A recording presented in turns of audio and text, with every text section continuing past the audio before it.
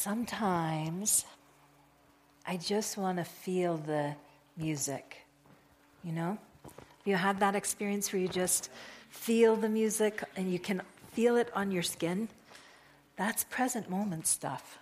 That was beautiful. Thank you so much, all of you. I didn't see you slide down, Bob. You did sneak out. So last week, we started a journey. And it's the journey that Jesus walked as he went through crucifixion and resurrection. And during that journey, there were 7 statements made. And we're going through those 7 statements because there's a hidden wisdom in those statements. There is a pattern for us to observe to transform our lives. This is what unity is all about. This is why I'm here. It's really this. So Charles Fillmore was a brilliant man. He and his wife founded the Unity movement in the late 1800s. Myrtle was the mother of unity. She healed herself using these technologies. Charles was much more mental than heart-based, and he thought through things and created tools for us that are phenomenal. He spent 30 years looking at the Bible through metaphysical eyes and interpreting it.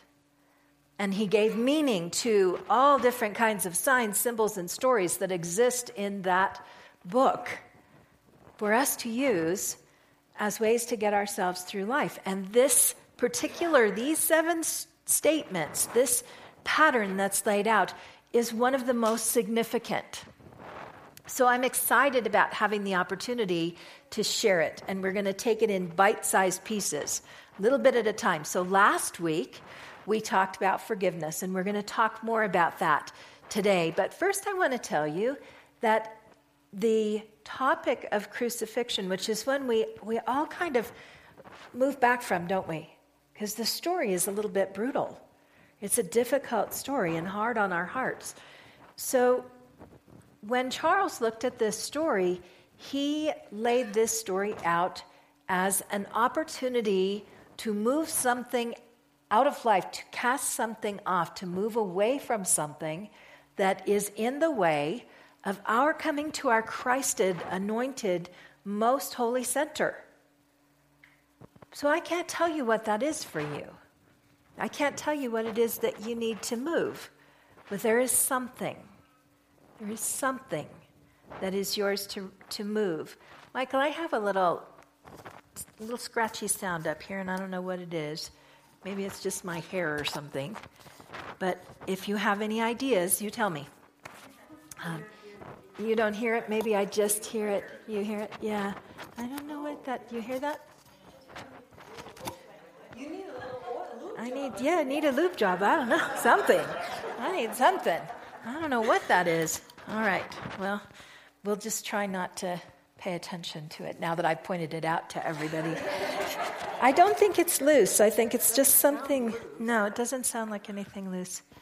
If you are listening to this tape later on, you're missing a great show. Connie is fixing... It's an allegory. That's right. There's hidden wisdom in this. Okay. I don't know what it is. All right, then. So we are on this journey. And when we think about what happened with Jesus, he walked through a very brutal experience to let go. In its literal appearance. This story is not nearly so brutal as you think it is. It's in its metaphysical interpretation, it's a very exciting opportunity for us to make change. So that's what we're going to do.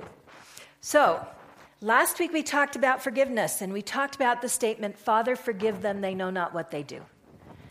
And I asked you, if you had something terrible happen to you, if someone did something really terrible, awful to you, could you imagine yourself asking for forgiveness for them?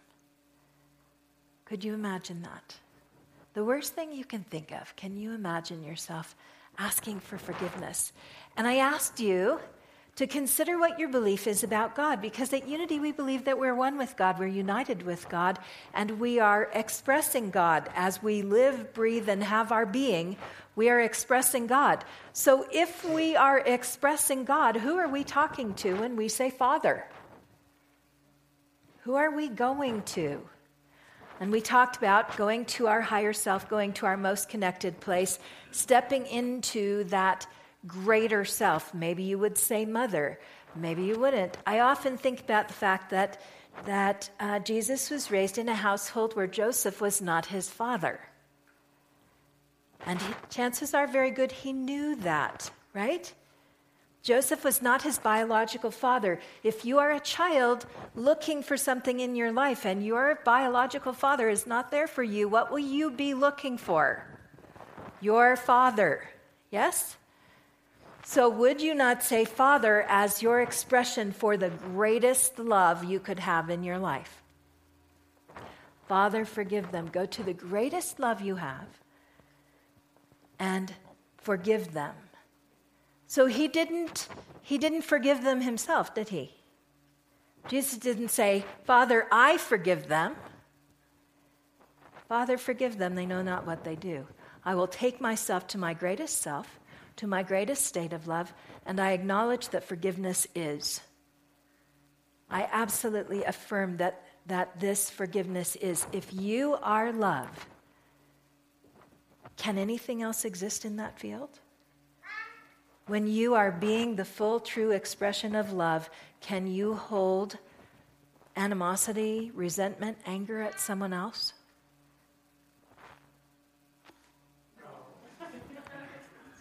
You are there. Probably not.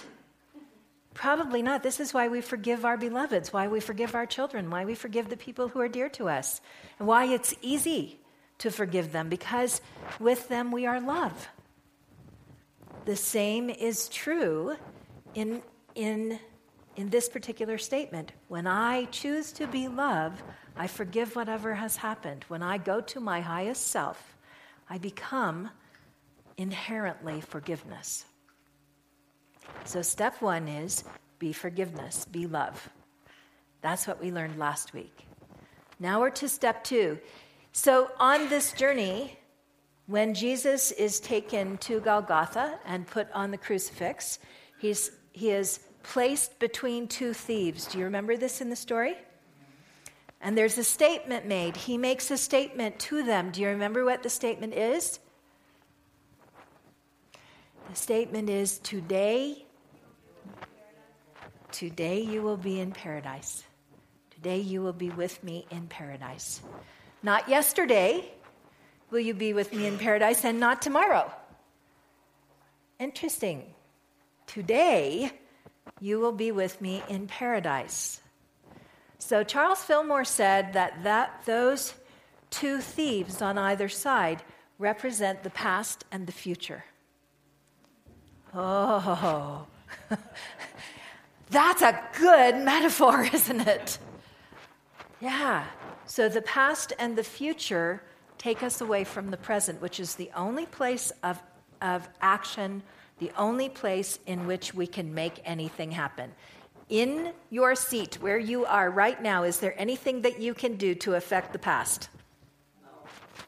In your seat right now, is there anything you can do to affect the future? No. The only moment that you can affect is this moment right now. And any time you spend in the past and any time you spend in the future is stealing from this right now, isn't it? That is the most important thing for you to hear today. I could stop right there. That's the most important thing. To remember that your thoughts of the past and your thoughts of the future are stealing your right now. And your right now is when you are expressing the living being of the divine. So anytime you spend away from here, you are unable to fully express. This right now is the most important thing that we have.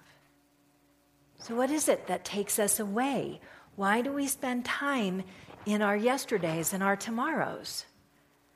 Well, we spend time because we have regrets. We spend time because we have wishes, we have nostalgic feelings about how things used to be. We spend time because we feel guilty about something that we did that we can no longer change. Perhaps we look forward and we're afraid of what might be coming. Or we're worried that if we don't take care of certain things, when we get to our tomorrow, it won't look like we want it to look. So we spend time concerned about that. Harvard University says we spend 2 hours and 15 minutes a day worrying. What? 2 hours and 15 minutes a day the average person spends in yesterday or tomorrow. Add that up for a week, for a month, for a year, for your whole life. Oh my gosh. This particular study says the average adult loses 6 years of life. 6 years of your life worrying about what was or what's coming. Enough, yes? Shall we be done with that today? Yeah, let's let that go. Let's not do that anymore. So how do we do that? What happens? How do we lose our track? We get caught up in fear. We get caught up in worry. We get caught up in anticipation. We get caught up in expectation. We get caught up in our digital wonderland, our technology, right? Which is an interesting thing, that whole technological place that we're in right now, where we spend so much of our time being who we want the world to see, right? It's a wonderful thing. We can totally control how the world sees us because we only have to tell the world what we want them to see. And we're communicating with thousands of people who really don't ever step into our regular life. They only see our lives through the eyes of what we fashion. It's not authentic, is it? It's not the same as having a person-to-person conversation in this moment about how we really are and how we feel and what we're thinking. So, how do we move from this place? It's a great thing to talk about, but how do we actually move out of that 2 hours and 15 minutes or maybe more for some of us? There are a couple of things that we can do. The first is to remember that we have 4 subtle bodies, 4 ways that we are connected to the oneness of all. And those 4 subtle bodies are our physical body, our mental body, our emotional body, and our spiritual body. So this physical body that you see is not all of you. There are actually 4 levels at which we're plugged into all that is. And if we want to be in the right now, we have to make all 4 of those levels play well together. We have to connect them. Generally, we're a little bit connected to all of them, but not fully connected to any of them. So let's start with the physical body. Put your feet on the ground.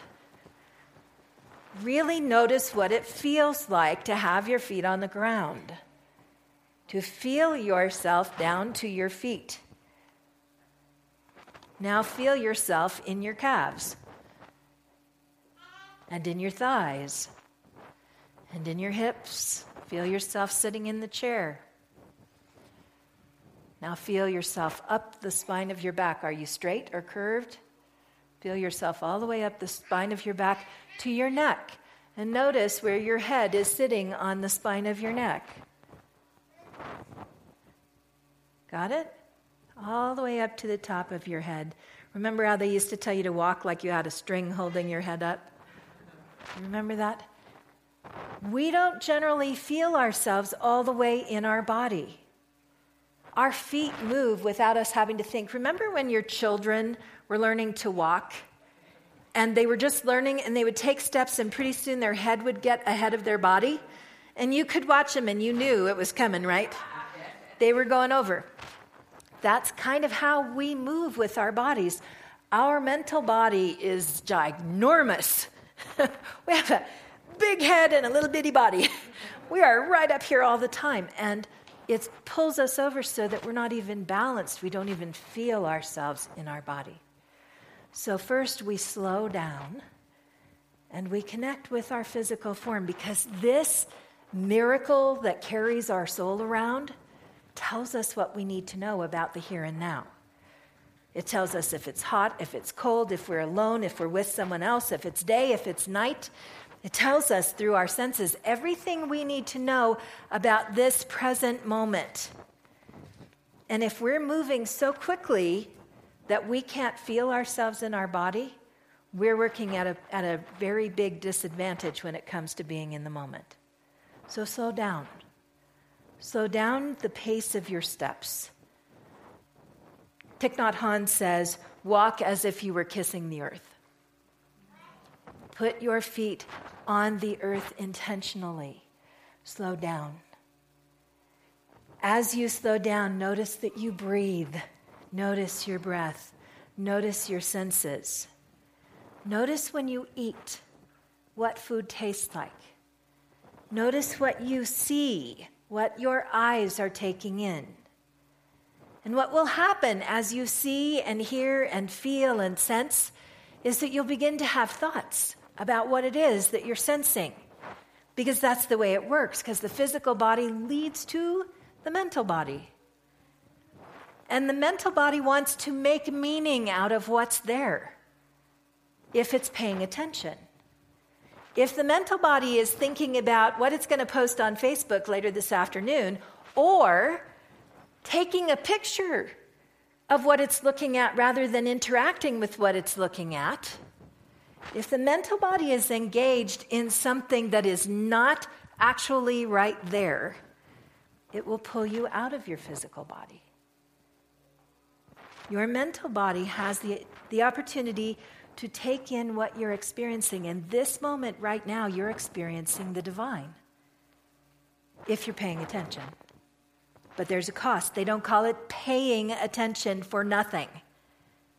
The cost is to pay attention, to be present in this moment. Then we think through what is being given to us by the divine, and we feel it down into our physical body. And when we're thinking in this moment, we have emotions that follow that. We may feel joy, we may feel gratitude, we may feel sorrow, we may see something in this moment or be aware of something in this moment that we feel pain from, which is one of the biggest reasons we don't want to be in our physical body, because we don't want to feel pain. So if we think hard enough and fast enough and move quickly enough through life, we don't have to do that. But we don't get to feel joy either, because it's like a metronome, right? It's balance on both sides. So if we want to feel joy, happiness, pleasure, connection, we have to be willing to feel. Our physical body and our mental body will bring us to our emotional body. And when we start feeling, we suddenly find ourselves in gratitude. We suddenly find ourselves in love. We suddenly find ourselves experiencing something that naturally brings us to the divine, to an awareness of our interconnectedness with spirit, with all things, because we wouldn't be feeling it otherwise. So if we want to be in this present moment, we have to pay attention to all four subtle bodies, because one alone does not give it to us. They all four work together. And they work either way. If you go to spirit and you pray and you feel your heart filled with love, you have now gone spirit to emotional body, and your brain says, oh, that's love. I love when I feel love. That makes me very happy. Your brain starts to make sense of it, and you come into your physical body feeling it. It can work any way. Forward, backward, inside out, upside down. But these four bodies work together. And if we want to be in the present moment, we have to plug into these four bodies. So it's not by accident that Jesus said, today you will join me in paradise. You will not join me in paradise tomorrow. You will not join me in paradise yesterday. You will only find paradise in this right now. So does that mean there's no heaven? It means when heaven is right now, we'll worry about that. This is about right now. If you practice now and now and now and now, when you get to heaven, now will take care of itself, right? But if you spend all of your time worrying about whether you're getting there or not, you're missing now. And this is where the Holy Center lies. So if you come here every Sunday because you want to be connected to the divine, because you want to have a personal experience of, I almost said the G word, of the holy, of the eternal, if you want that, you do it in this moment. Got it? Okay. I have some quotes for you. This is from Eckhart Tolle. He says, unease, anxiety, tension, stress, worry, all forms of fear are caused by too much future and not enough presence. Guilt, regret, resentment, grievances, sadness, bitterness, and all forms of non-forgiveness are caused by too much past and not enough presence. I'll email that out to you guys later today. That's a good one. Ram Dass said, the next message you need is always right where you are. This is from the television show Boston Common, and I love this statement. It says, would you keep a chive on your tooth just because you enjoyed last night's potato?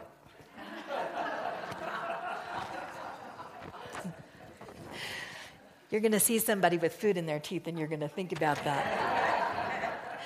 Victoria Morin said, in this moment, there's plenty of time.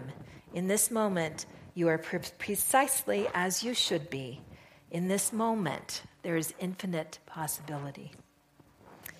And Thich Nhat Hanh said, drink your tea slowly and reverently, as if it is the axis on which the entire world revolves.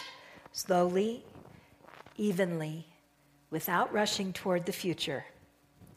Live the actual moment. Only this moment is life.